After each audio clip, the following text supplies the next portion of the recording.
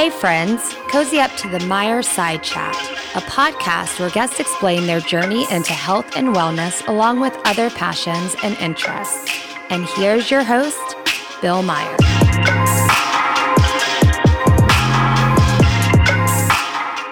Welcome everybody to A Meyer Side Chat. I am your host, Bill Meyer.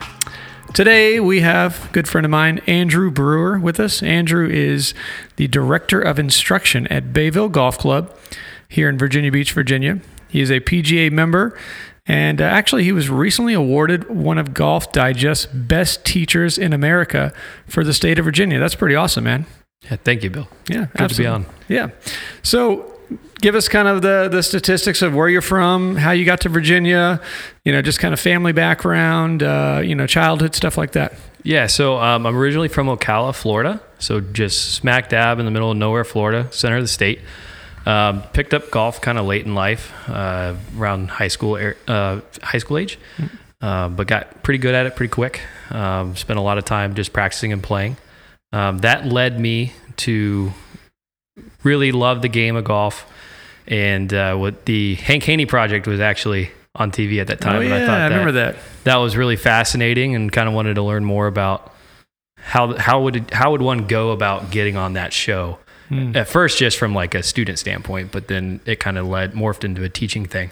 I moved to North Carolina when I was close to my senior year of high school, and I got a pamphlet from Campbell University about golf management program, which I never knew existed. And kind of was just like, let's check this out. Did a campus tour. I was like, man, I could really see myself doing this golf thing for a living. Were you playing in high school at the time? I was playing competitively in high school. Yeah. Doing some junior tournaments. I was actually a really big competitive bowler at that time. Oh, nice. Had an opportunity to go play for Florida State, and they had a golf management program at the same time, but golf really morphed into a passion of mine and a love, and bowling kind of turned into like this job, and kind of got burned out from it. And went and did golf. And once I graduated, I had some contacts in the Virginia Beach area from Campbell, and job opening came up, and I was always one to kind of say, hey, I don't really care where I live. I just want to go do what I want to do and love. And the right fit came, and I love the beach. So it just kind of worked out. Very cool. So where was was Bayville your first job right out of graduating from college, or kind of did you ping around a couple times? Yeah, so one of the beauties of kind of the education that I went through is we had to do 16 months of work experience before we could graduate. So that really gave me an opportunity to understand maybe where in the country I wanted to work, what aspects of the golf industry I wanted to be in, because there's so many different avenues for golf in terms of you've got merchandise, you've got tournament operations, you've got teaching, and then you've kind of got the whole general manager side where you're kind of in charge of everything.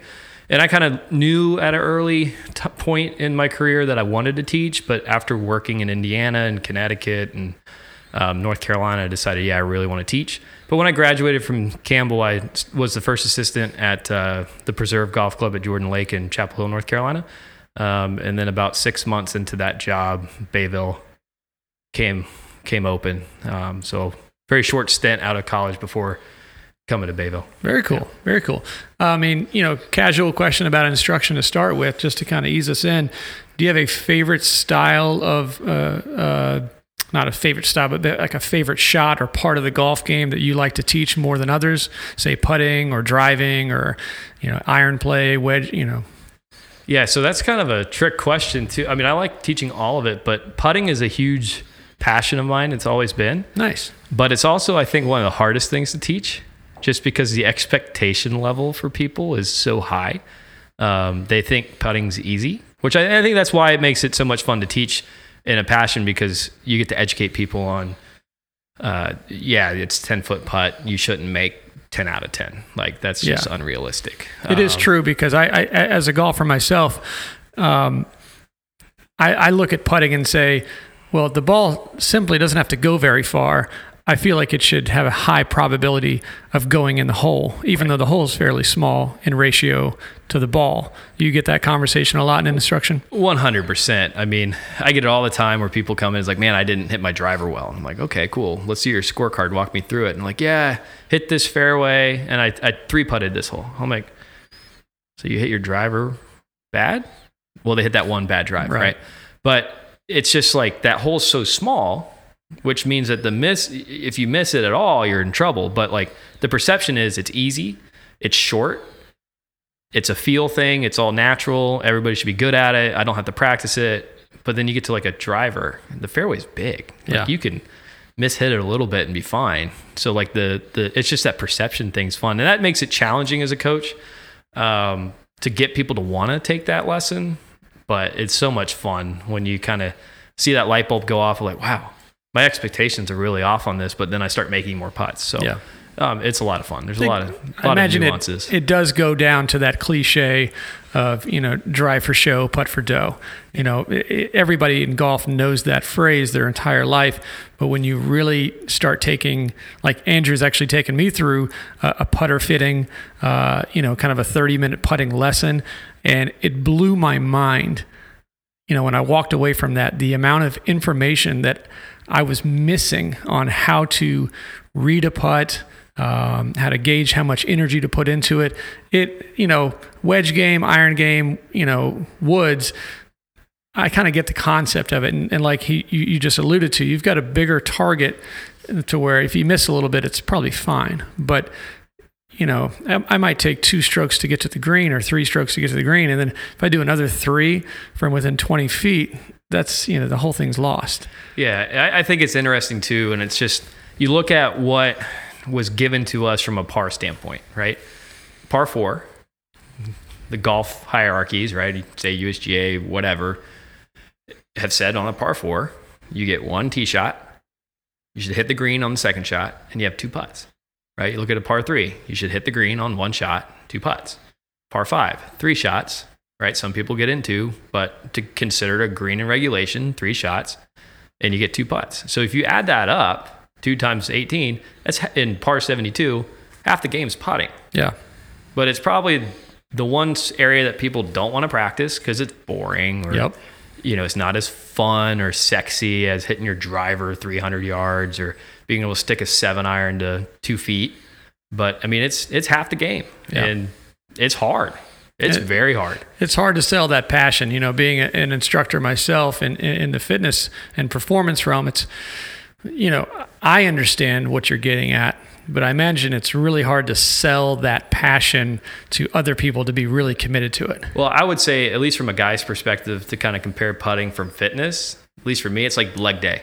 Yeah. Like everybody wants big biceps, big shoulders, big chest. They don't really want to put the works into the legs. Yeah. That's putting, right? It's super important. I like that. It's leg day. Yeah. Yeah, because you're going to wear pants, so you can't really see the legs. In fitness, we call it the mirror muscles. It's like, what can you see, when you get out of the shower? It's like the mirror is kind of waist up, so you got like a stomach, pecs, shoulders, and arms. So yeah, no one's really caring a lot about the legs. So it's same thing with putting. Take us through a day in the life of Andrew Brewer at Bayville. So as a director of instruction, what are your responsibilities, your roles, when you get here in the morning to when you leave? Kind of just take us through an elevator speech about that. Yeah, so I have a job that a lot of people would think's not a job, which that's the way I view it. I have a lot of fun at work. I start my day out early, whenever my first lesson really is, but I try to get here around 8.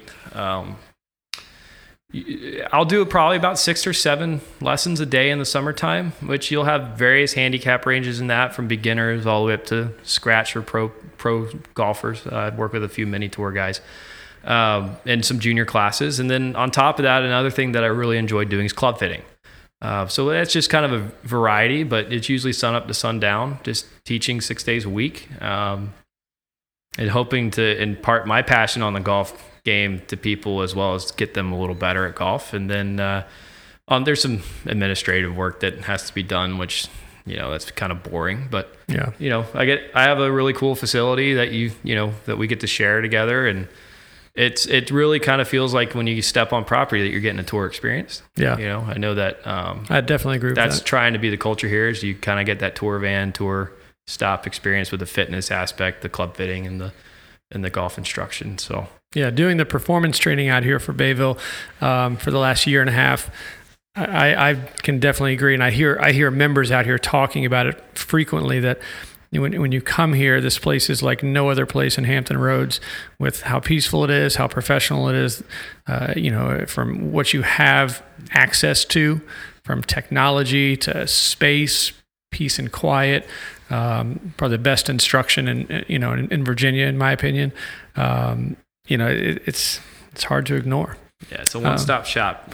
You don't have to go anywhere else for anything. That's one of the things that we're very proud of here, and we keep trying to expand that with education, and like having you come on board last year and a half ago, and just really trying to make it where our membership doesn't have to seek outside for needs. So it's really cool. It's really cool. What part of the reason I wanted to have you on to the show is to talk about the modernization of golf. I think, from my opinion, I'm not a great golfer, but I enjoy it. I'm passionate about it. I like watching a little bit, keeping up with it, playing when I can, practice when I can. I think, in my opinion, golf is hitting a point where it's as cool as it's ever been to be a golfer and to play golf, from the personalities on the course, on the different tours, on the men's tours, on the women's tours, the fashion, the technology, the data. What I'm noticing when I'm looking at Instagram, Facebook, Twitter, golf instruction seems to be modern in a sense of, it's not your grandfather's game anymore. It seems to be young people. Like we mentioned, you're 26 years old, you're director of instruction, and I think you've earned that, from my opinion, and being around you for this long now. What do you think, led you at such an age to get into golf, which is typically our grandfather's game, hypothetically, and now to where you're at the point in your career? Like, what are the things that you think got you here that you could probably influence other young people to work on, and maybe? Yeah, so I think you've hit the nail on the head when it comes to just like golf is at this very modern aspect, from the fashion, all of that, from a youth standpoint. I mean, when I was a junior golfer, juniors aren't really at the golf course, and you better wear this really preppy style of clothing, in my opinion, right? No flat bills, none of that stuff, really tight groomed haircuts, and no beards, whatever. And if you weren't at this certain age, you just weren't taken seriously. You were a cart guy, you helped set up the junior clinics, but you weren't teaching. So I think that if I was coming up in a different, like a generation prior, I don't think I'd be where I am, just from that. Like, it's more accepting now of the younger age. But one of the biggest things that I've seen is just the amount of information. I think the internet, social media, is just changed the game for guys like me at my age. And I have a bunch of colleagues that are around my age that have been very successful as well. And I think if we all were in the same room and that same question was asked, I really truly think we'd all have a very similar response, in the sense of older instructors, right, are much more willing now to share information. I think that majority of them we're just trying to do what's best for the game of golf, because now, yes, it is this modern, it is more appealing to the youth, but it's still grandpa's game, and it's expensive. So we can see that golf might be, or had been in years past, on the decline. So we're like, how do we grow this game? How do we grow this game that we all love so much, that gave us our careers and our livelihood and this passion? And so it's much more accessible. The other side too is golf, without the internet, without social media, YouTube was a big one. We'd have to fly, drive, or whatever, and talk to somebody face to face to figure out, what's your teaching philosophy? How are you getting these players as good as you are? And there probably wasn't as many known instructors back then. Like, you had your Butch Harmons, you had your Hank Caneys, but that was like it. Your David Ledbetters. Like 20 years ago, I can name 2 instructors. Right. Now there's hundreds, right? And you look at this Golf Digest list, and you're just looking at names, and you're like, man, I see that guy on YouTube all the time. I see that guy on Instagram all the time. And it's just like that. You can get these gold nuggets from these people.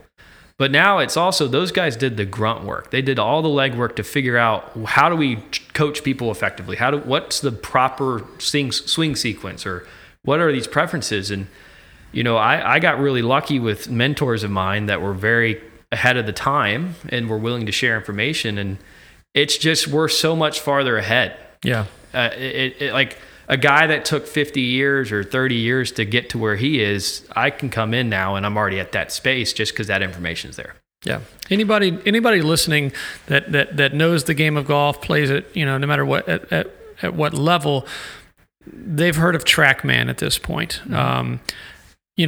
We have TrackMan here at Bayville. You're a huge fan of it from an instructional standpoint, from a data standpoint. I can't help but think about the correlation between, young-aged instructors using high levels of technology and data to help improve the game versus the amount of, let's just say, some of the clients I have. In fact, a golfer I worked with the other day who's 70 years old, he couldn't figure out how to crop a photo on his iPhone. So it makes me think, okay, so maybe just make a small correlation. You got maybe a 62-year-old golf instructor in Florida that's been doing it for 40 years. All this data, I imagine, could be overwhelming. So it might appeal more towards, the Andrew Brewers of the golf community. Yeah, and that's a good take on it. Definitely, there's, a lot of people that were very successful at teaching golf a certain way, and they've done it for a long time. And, TrackMan's expensive.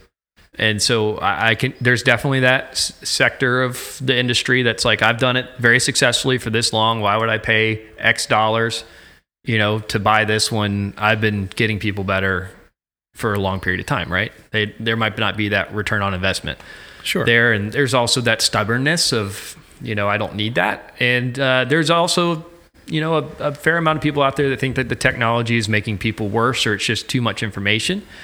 But yeah, TrackMan and all the other launch monitors out there are absolutely unbelievable. It just makes my job easier. Oh, I imagine, yeah. It's just like going to the doctor and saying, hey, I have something wrong. And they put you in an MRI, they take a CAT scan or a full body scan, and it's just like, boom, here's the results. Yeah. Versus sitting there waiting for blood work, waiting on a guess of, hey, I think you might have this broken leg. Well, did you take an x-ray? Well, I don't know. Like, there's a hairline fracture. I can't see that. Yeah.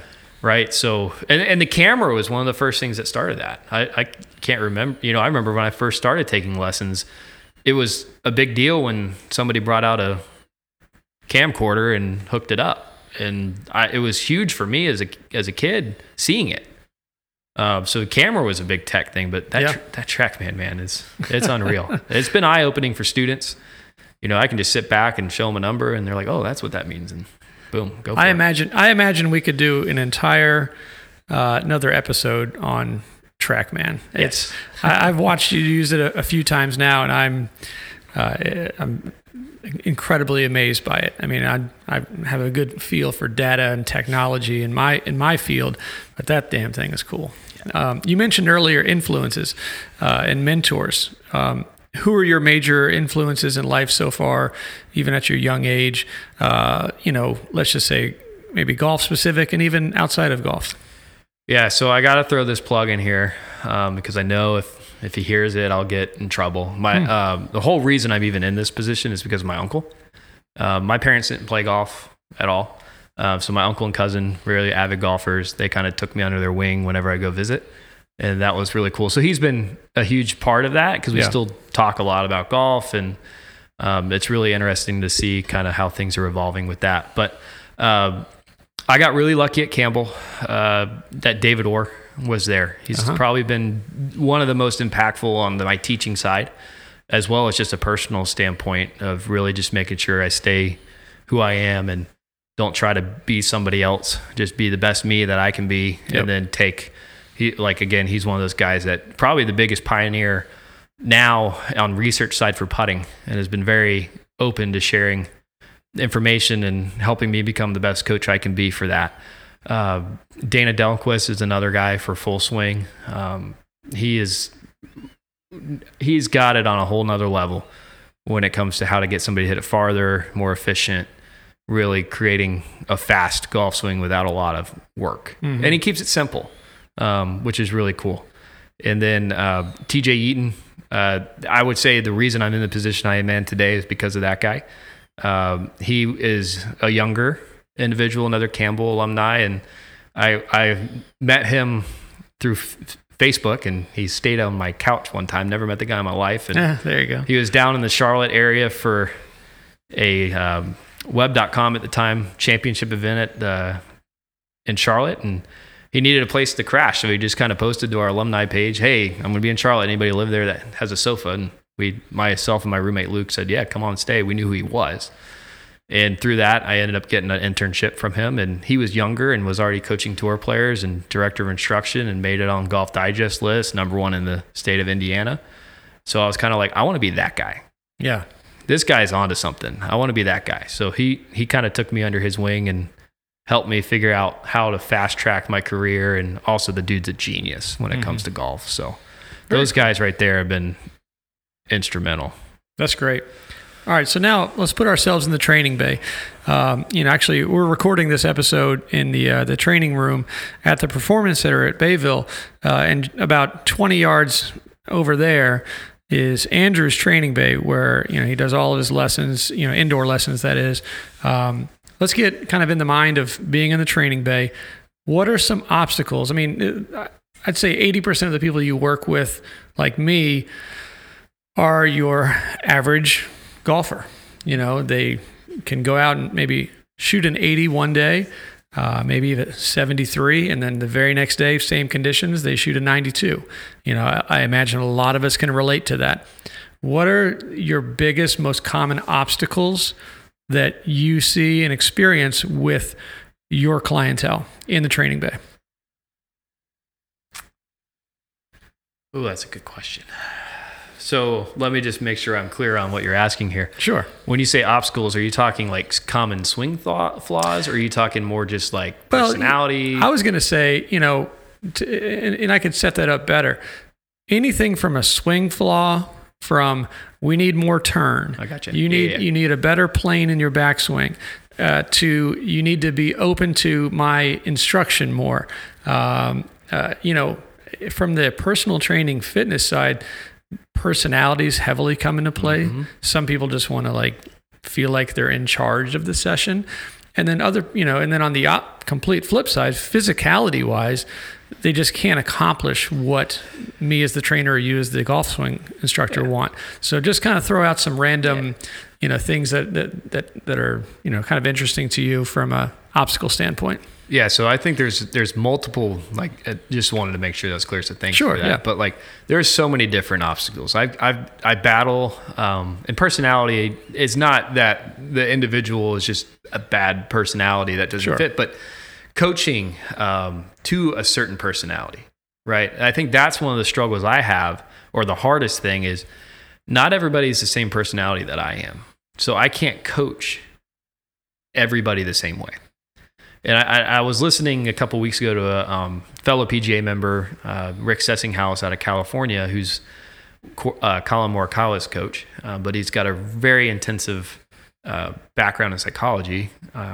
We're talking about when you have a player that comes in with this certain personality trait, how do you coach that? And I think that's really eye-opening, and that's difficult because I might be more of a reserved person, and somebody coming in with high energy might need me to be more high energy during that lesson. Sure. And that's a tough one for me. But also you get somebody that's low key. I don't want to come in there with high energy, right? I want to kind of meet them on that level. So that in itself can be a challenge, because I might not be in the best of moods that day, or had a lesson prior that really exhausted me. Yeah. And I'm just looking for a chill lesson, and it turns out to be this guy really needs some motivation. In a way, we're actors. In that sense. Exactly. It's like, I've got to play up to this. I've got to, drop back down for this, and kind of, play a different role essentially hour after hour. Exactly. And then, so there's that's an issue. But then I think being open for change is tough. Yeah.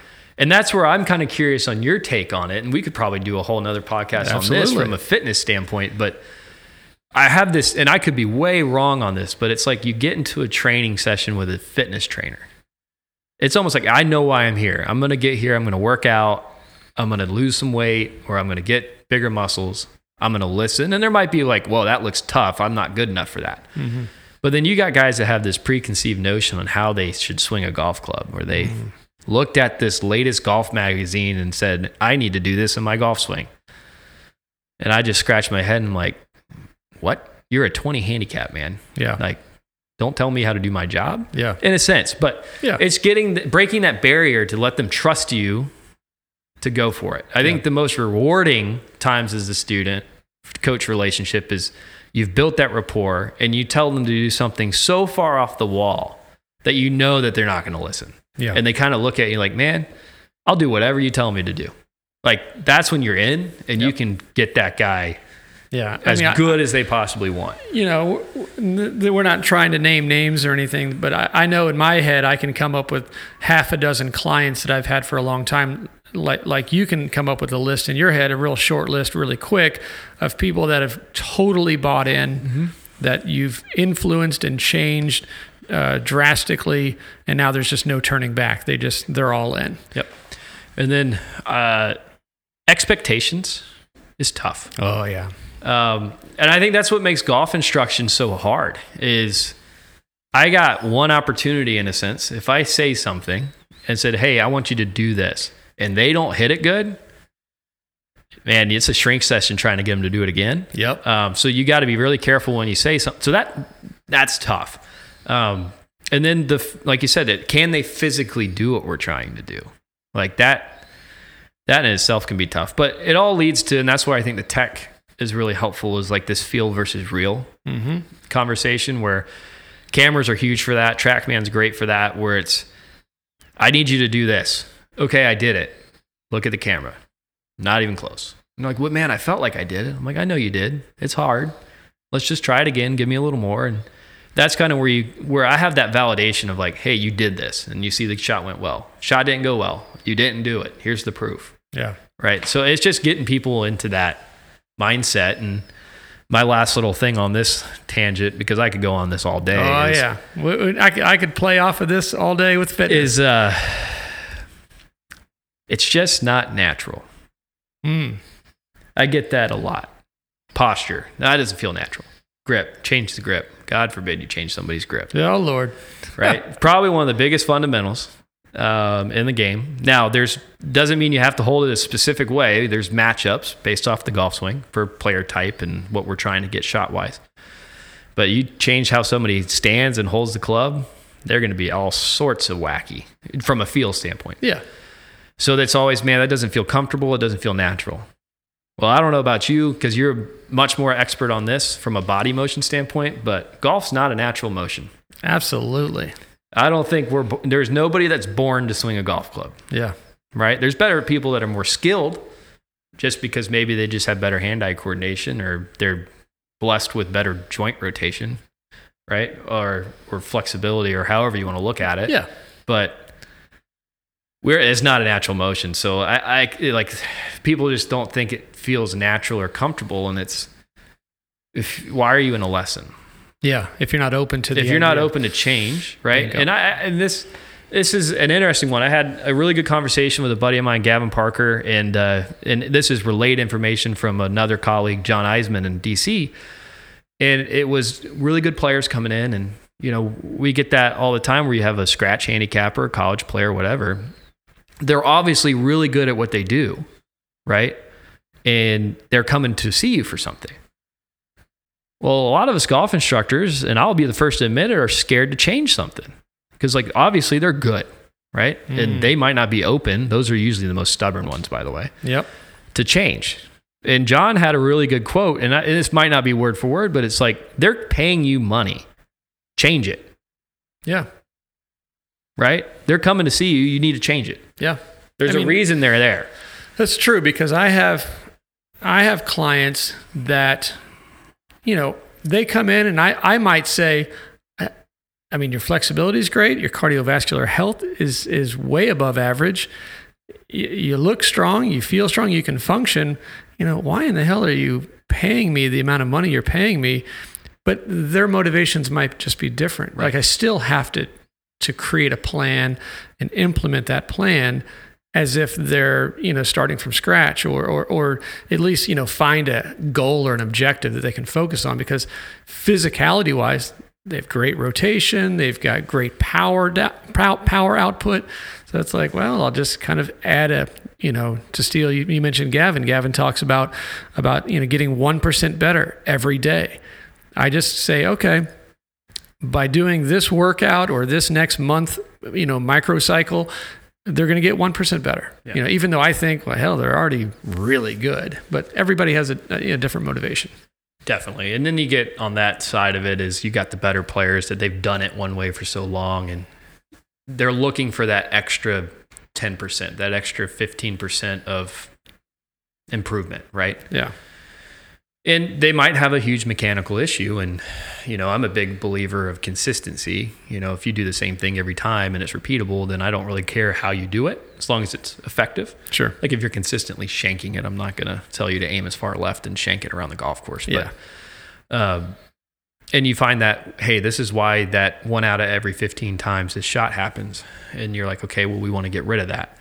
And you might work on it for 6 months, and you might feel like, oh, I got a little, like, I just don't feel like I'm working so hard and this new miss has come up or whatever. And it's like, we wanted to fix that 15%, take some time. Yeah. I know, like, and this isn't like a fact or anything, but it's just my observation. If you look at Tiger Woods' career, he gave everybody 2 years from a swing coach standpoint. Gave everybody 2 years to do what they needed to. So if at the guy at the highest level of the game is working with somebody for that, right? You got to give me more than 6 months. Sure. Right. Absolutely. So it's interesting. So it's a whole thing on challenges and all that. But yeah. Can you come up, it's a little on the spot, but can you maybe think of a success story that you want to share? You can give a name or not give a name, it doesn't matter, but something where you started working with a particular golfer, and then in X amount of time, which doesn't really matter if it's in 90 days this happened or in 10 months this happened, that doesn't matter. But a favorite story that you kind of go to that's a success story from taking someone from point A to point B. Yeah, definitely. And I'm going to share 2. Go for it. Just because they're different. And one of them actually happened today. Nice. Won't name names, but I had a guy that hasn't really taken many lessons from me in the past. And when there was some lessons that, I'm not a big Band-Aid fix guy, just because I think that can open a whole can of worms. It might work that day. The next day it's going to get worse. And I don't really like to contradict what I say week to week too. So I don't want to have to come back and say, no, don't do that anymore. Yeah. I didn't really mean that last week. Yeah. It's a very fine line, and it's not to say that there's not Band-Aid instruction that needs to happen, because there are times that I have players that are about to play an event and I have to put something on it because I can't hit it. But I always try to view what I'm teaching, what's going to be best for the student now and long term. So this gentleman came to me this off season and said, hey, I want to sign up for 6 lessons. It's the most he's ever taken. And he's like, I'm going to go ahead and book them all. So something obviously was going on in his golf game for him to take that initiative, because usually he would see me when it was the wheels are falling off. I actually just ran into him this morning. No lesson today, just in passing. Our whole thing this year was he's really good short game, pretty good irons player, putting's really good.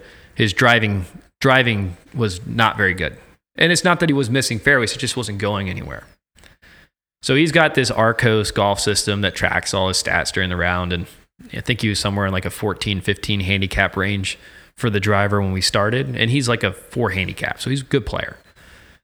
Came to me today, said, man, all my playing partners are noticing how much longer I am. We were using TrackMan last week, and he was hitting it 20, 30 yards farther with the driver on the fly. And he came to me, he's like, yeah, my round yesterday was a 2 handicap from the driving. Like, I was hitting it so much farther. And it was a guy that was carrying his driver 200 yards to now carrying it 229. And we've spent 4 sessions together, and we've really been working hard on really one big fundamental thing. And it's been not the easiest stuff because it's a hard move to get, but it's not only we saw it in the training bay, but him coming back after playing a round of golf with a pretty competitive group of people And again, great player already. To have that success in a very short amount of time was huge. Yeah. Right. That's great. And then I'm going to share the name here just because we both worked with the guy, and I know he's not going to care if we share it. Is Dr. Mark Fleming. Yep. I've been working with Doc for 3-4 years now. And just to see not only the swing change just from looking at it, but it's really cool for me as a teacher to see his physical improvement and how much farther he's hitting the ball, how much more consistent he's hitting the ball. And, he's down under that 10 handicap threshold, getting really close to the mid singles. And I got guys coming in every week to take lessons or in passing. They're always like, man, you've really changed his game. I need to come see you and look at that. And that's a guy that, I can tell him anything and he's going to do it and put the work in. He's the same way in the exercise. He is fully bought in. He speaks very highly of you. We work together a couple times a week in the gym, and he puts in the work. He doesn't ask a lot of questions, meaning he's not constantly doubting you. Is this the right thing to do? Right. Is this what I saw, DJ do on the tour on his Instagram workout the other day? He's not like, you're the expert. Let's go. What do you got for me? And he has earned that improvement. And, I've only worked with him for almost a year now, but the whole time he's just been excited about his results under your tutelage, and then adding me into his game has just been, just a little extra bonus that's pushed him along a little further. It's been huge to expedite the moves we're trying to accomplish because it's just from a physical standpoint, it's kind of been impactful. So going away from the training bay, online coaching, I've got some clients that I send workouts to after doing an assessment with. I don't see them very often. And when I came over to Bayville for fitness programming, I found out about, oh my gosh, there's golf instruction that's happening on the web, and this is something you do. Can you give us the elevator speech on how does that work? How many clients can you work with? Is it a group thing? Is it a forum, a chat forum? Is it individual video? And, just kind of, I don't know anything about it. Yeah. So the online lesson or coaching model is relatively new, I think. If not, I've just been out of the game on that side. But it's really a cool thing. And it kind of goes back to the whole tech deal and all these well-known instructors. But everybody wants to take lessons from the George Gankuses of the world and the Dana Delquist and the Butch Harmons and whatnot, but they might not want to fly. Sure. Nor do these guys have the time. Yeah. So there's this avenue now where you can submit a video, and we tell you how you want to have the camera angled so that we make sure we're seeing the right stuff. And you just submit it, and it's just like if you're taking a lesson from me in person, where I'm going to draw my lines, I'm going to give you the video analysis, you're going to get drills. It's just, I'm not there with you. Yeah. And it's actually a really cool platform for people that, one, aren't local. Two, we're a private club, so we have some restrictions on non-member lessons. And if you're, maybe more on a budget in a sense, because it's not going to cost you as much as if you were in person. But I'm a big believer that you can get really good taking online coaching because, one, it gives you a little bit of time to work on it. You always have that note of what you're trying to do, right? And at least with my platform, there's a way to communicate with me consistently. And there's a plethora of videos as well on that site to kind of keep you, okay, I need to do this. There's that drill. Here it is on my playlist. I want to watch that again. Here's how I should practice. Maybe I'm on for that next step. I'm going to kind of look through and just be a little more educated on the golf swing. But yeah, online coaching's kind of new. Yeah. But it's very, very vital because you could do it at night, go to the range or a Topgolf and work on it. You could, and for me too, it's, somebody needs a lesson. I can sit at home and crank out as many as I need to. Yeah. And not have to worry about daylight. Well, being an issue. The value that I see that's crossover between my industry and your industry, with online is that I've heard it with my clients over the years. There's such a high value in them knowing each and every day that what they're doing in the gym or what they're doing on the range or, the chipping area is actually customized for them. Yes. Versus the $29.99, here's a great way to hit longer balls off the tee. Value when someone's, and that's the thing about, you mentioned it earlier, golf's expensive. There's definitely a certain type of clientele that's playing golf and then spending additional money, not to just buy green fees, but to actually get better. Knowing that they can work with someone at a relatively affordable price through their iPad has got to be life-changing. I mean, tell everybody, how does someone get a hold of you with online coaching or obviously with in-person coaching? Yeah, so I have a website. It's andrewbrewergolf.com. So it is a membership site. You sign up. There's different tiered packages, kind of like a Netflix style where you get all these videos included, and then you can do a la carte online lessons or do a prepaid package monthly that gives you X amount of online lessons. So that's kind of the best way to do it. For in-person lessons, we're a private club here. That's part of the reason why I created the online platform, just with the exposure, with the Golf Digest. And, there are some really good golf instructors in the area, but everybody's at private clubs. And there's just not a huge teaching that I've seen in this area, unless you go across the peninsula.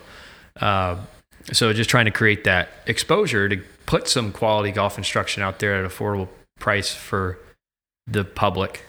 So that's it. I have an Instagram. It's AJ Brewer Golf on Instagram. To follow there, which we'll put some content of before and afters on swings and whatnot. But that's cool.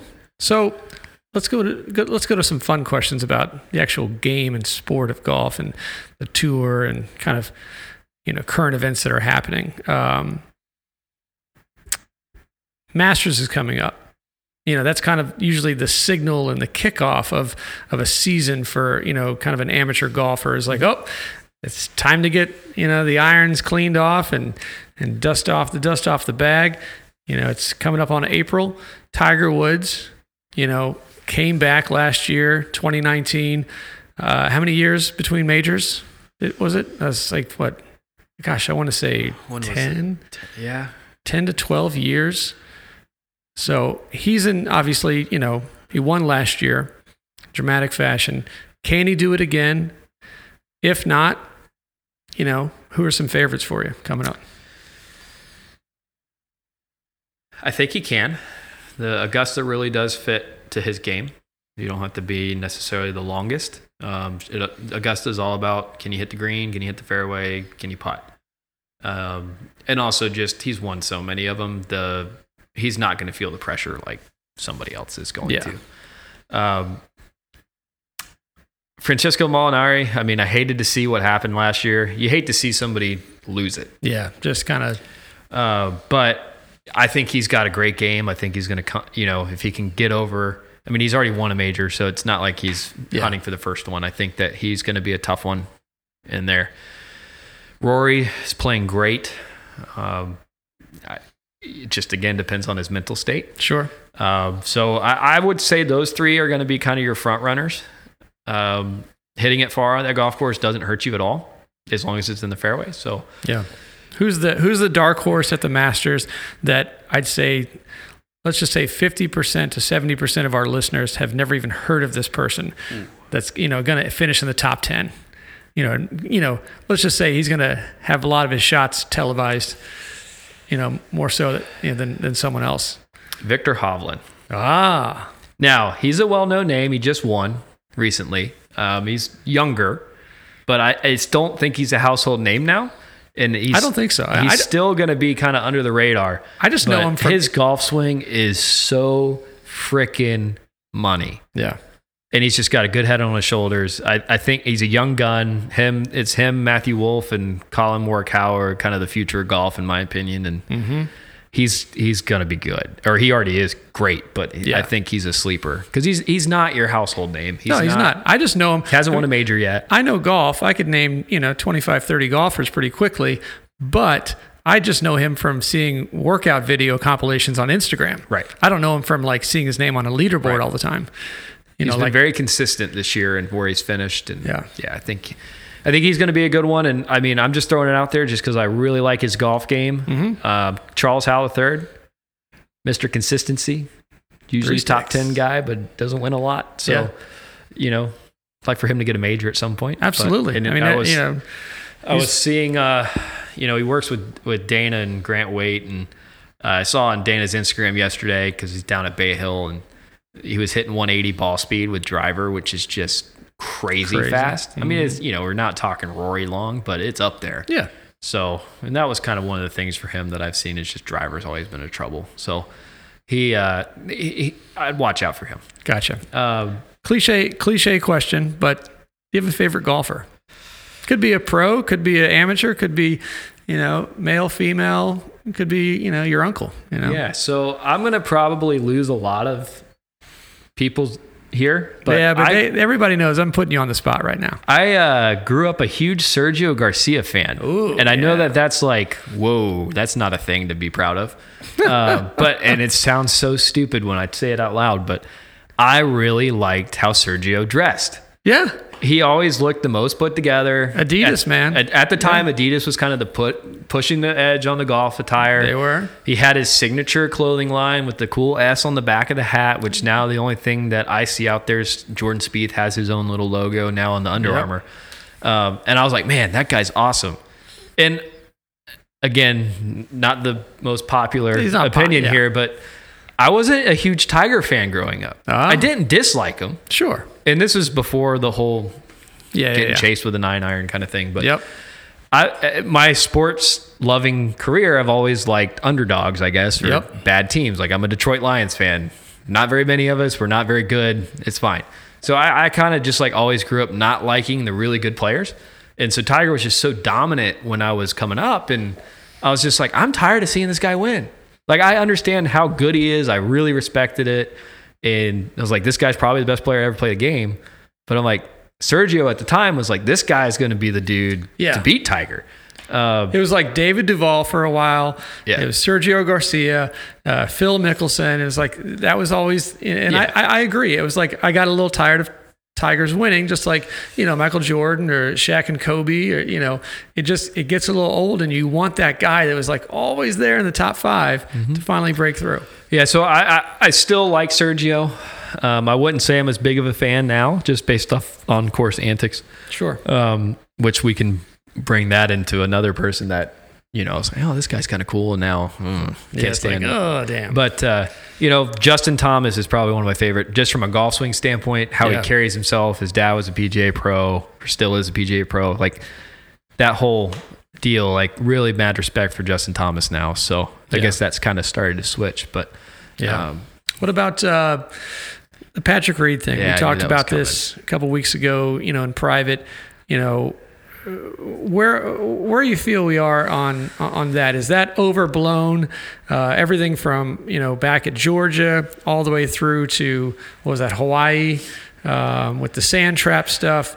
Is it overblown, or is the criticism on him and the treatment of him behaviorally, is it negative press, or is it has he earned that? Yes, but no. Excellent answer. Yes, he has earned every bit of backlash that has come at him. I mean, you can't, if you did it one time in your career, okay, you'd messed up. We get it. But it just seems to be this common occurrence. I mean, you hear the stories at Georgia about the cheating going on in the qualifiers. You hear the same thing at Augusta State. You hear it, you see it on TV with the sand, right? You see the whole deal now with Costas, with he's seeing him improve his lies, and you watch these videos, and it's just like, dude, either this guy is just way smarter than everybody else, or like something's wrong mentally. Yeah. I have no problem with guys that are in for it for themselves, and they're super competitive, and they're not trying to make friends out there, and they're just trying to win. I have no problem with that. Sure. I respect 100%. that a lot. But to blatantly gain an advantage, I mean, golf's a game of ethics. It's a game of integrity, right? Yeah. If you throw that out of the game, we're no better than anything else. Like golf is a self-policed game. Absolutely agree with that. Now, when you're playing on TV, you have cameras and there's things that can call you out on it. But and we had this conversation where I told you, and I'll say it again, that I would have way more respect for Patrick Reed if he just came out and said, "Yep, I cheated. They did it on purpose. Yeah. Sorry, I got caught. Hey, let's move on." Exactly. Let's move on. Right? I'd rather take my 2-strike penalty than have to play it out of that lie. Yep. I have no problem with that. Doesn't make me like him as a person, but I'd respect him better. Well, yeah, like what happened with I'm gonna mess up on who the actual golfer was. I think it was Rory, where he, tried to move some grain, but it was an accident in the sand. And, they came over and looked at it, reviewed the video, and said, "Yeah, we got to give you a 2-stroke penalty." And he was like, totally understandable. I mean, I think he was in contention. Yeah, I mean, it happens so many times. There's the whole Lexi Thompson thing that happened in the U.S. Open with the ball not being placed in the same spot. Right. So that's it. But where I say no is it was only one in Mexico. Yeah. You're going to tell me there's all this outrage that Patrick Reed shouldn't be allowed to win, blah, blah, blah. And I would be tickled pink if he never got invited on a Ryder Cup team, right? Just, whatever. But when we start saying who can and can't win tournaments, yeah, that's a problem. He won that tournament. He flat out won that tournament. Yep. Cameras were on him the whole time. To say that he didn't deserve to win it, or that he shouldn't have been allowed to, or to somebody else deserved it better. Yeah. Come on. Who are we exactly? I mean, as long as he didn't cheat and win, and we knew he cheated, and I'm fine.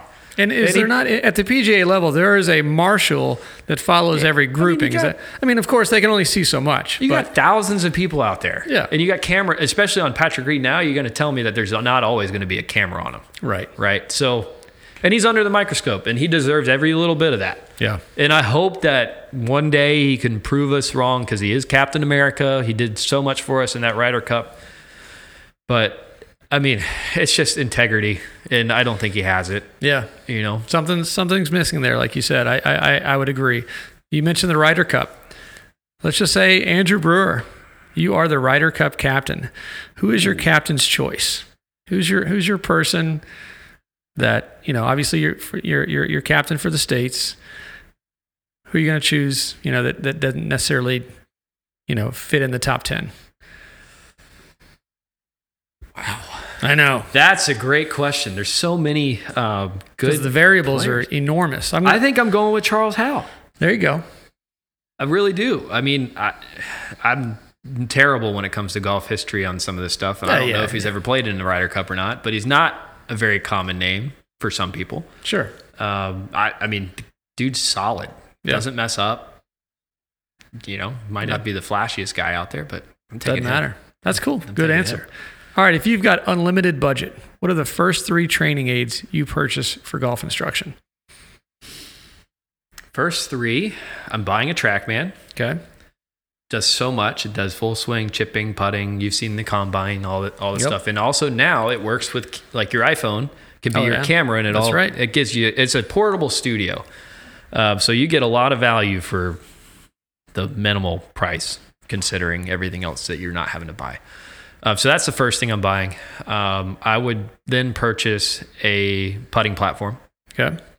And then I would get a Gears or Gears-like 3D system. Gotcha. Yeah, those would be the 3 big things. Favorite course you have played golf on? Torrey Pines. North or south? South. South course, Torrey Pines. Got really lucky this year to play it right after the Farmers Insurance. Golf course, ate my lunch for, rough was unbelievably thick, but it's breathtakingly beautiful. It's a challenging golf course. I think just knowing U.S. Open's here, knowing the history with Tiger and Rocco, I'm biased too because Mark Leishman is a member here and he won. So, I mean, it was really cool. That's awesome. It was really cool. All right. Dream course you have yet to play? Cypress. next to Pebble Beach. Very, very, very, very, very private. You see photos of it. It's breathtaking. It's not, I could sit here all day and everybody say Augusta, but yeah, I think I'd rather play Cypress. All right. Very good. We, coming to an end here, we're going to do the quickfire Q&A. We do this with all of our guests. I'm just going to shoot out quick, random questions in no particular order, and you just give me top of your head best answer on just things, favorite this, favorite that. Are you ready to go? Yep. Favorite food? Barbecue. Favorite exercise? Box jumps. Nice. Biggest fear? Heights. Favorite color? Orange. Apple or Samsung? Apple. Nike or Under Armour? Adidas. Ooh, yeah. Very good. Threw that in there. Favorite asset about yourself? Oh, geez. It's a curveball. Yeah, that was a curveball. I wasn't expecting like, that one. I'm going to go with just willingness to learn. There you go. Dream job? Director of instruction at my own facility. There you go. Dream vacation? Backpacking Europe for a month. Nice. Favorite season of the year? Spring. Best concert you've attended? Mark Knopfler. Best memory of your childhood? One of the best. One of the best memories of my childhood. Hitting a buzzer beater in JV basketball to tie the game. That was probably the best memory. That's cool. Yeah. Sunset or sunrise? Sunrise. New York or LA? Haven't been to either, so I don't know. We'll go New York, East Coast. There you go. Favorite app on your phone? Instagram. There you go. Sweet or salty? Salty. What's your favorite pizza topping? Pineapple. You have a favorite workout song? Wait, did you say pineapple? I did say pineapple. Oh, that's, again, just not very popular. Man, I'm going to whisper this, but I like pineapple on pizza. Why not get some fruit while you're eating your pizza? Exactly. Right? Whatever. Workout song. Workout song is probably Eye of the Tiger. Survivor. You yes. gotta love it. Yeah. Pets. Do you have any pets? I do. I have an Australian Shepherd. There you go. What is his or her name? Her name is Lila, 4.5 months old. There you go. On the same topic of pets, you have a pet peeve? Being late. What would your superpower be if you had one? I'd really like to read people's minds, nice. Especially being in the industry that I'm in. Oh, yeah, that would definitely help. Yeah. What's your most frequently used emoji? Thumbs up. I would have to agree. Mine's thumbs up. Rap or rock music? Rock. Favorite rock artist then? Dire Straits. Wow, that surprised me. Nice. Are you a morning person? Yes. What's the furthest away from Norfolk you've ever been? Or, I'm sorry, Virginia Beach, Hampton Roads. I guess Greece. That's pretty far. Favorite sports team? Detroit Lions. Drake or Kendrick Lamar, if you had to choose one? Drake. LeBron or Michael Jordan? Definitely Michael. And then I guess we obviously know the Tiger versus someone in the field. You got to go Sergio, or CH3. Yeah. Crunchy or creamy peanut butter? Neither. Not a peanut butter fan. Oh, another reason not to have you back on the show. Yeah. Golly. Well, my mom was allergic growing up, so I never really got to eat it. I see. So my daughter does not like peanut butter and jelly sandwiches. I like jelly sandwiches. That's amazing. See, to me, like, what 7-year-old doesn't like peanut butter and jelly sandwiches? Would you rather vacation on a beach or in a mountain? Mountains. And last question. What is your secret talent that no one knows about? Something you're just really good at sporadically. Has nothing to do with golf instruction. Just kind of like, like I alluded to earlier, I'm really good, or used to be a really good bowler. And then I play guitar at like a semi-professional level. So very good. Yeah. So again, go with your Instagram, your website, just kind of summarize everything. How do we get a hold of you? Yeah. So AndrewBrewerGolf.com is the website. That's going to have pretty much all my contact stuff on their email, whatnot. A way to do online lessons, get tip videos. Instagram's A Brewer Golf. On Instagram, you always DM me on that or comment on any of the posts to see. And always looking for new ideas too of like what people want to see. Yep. So that's always great feedback to get from people. Facebook's Andrew Brewer Golf as well. I don't really do Twitter that much or have TikTok, which is starting to become a big thing, I guess, for golf. But yeah, that's the best way to get a hold. Andrew Brewer, thank you for being on the Meyerside Chat. We appreciate your time, and we look forward to having you on again. Thanks for having me, Bill. Absolutely. Thanks, guys. Enjoy. Bye.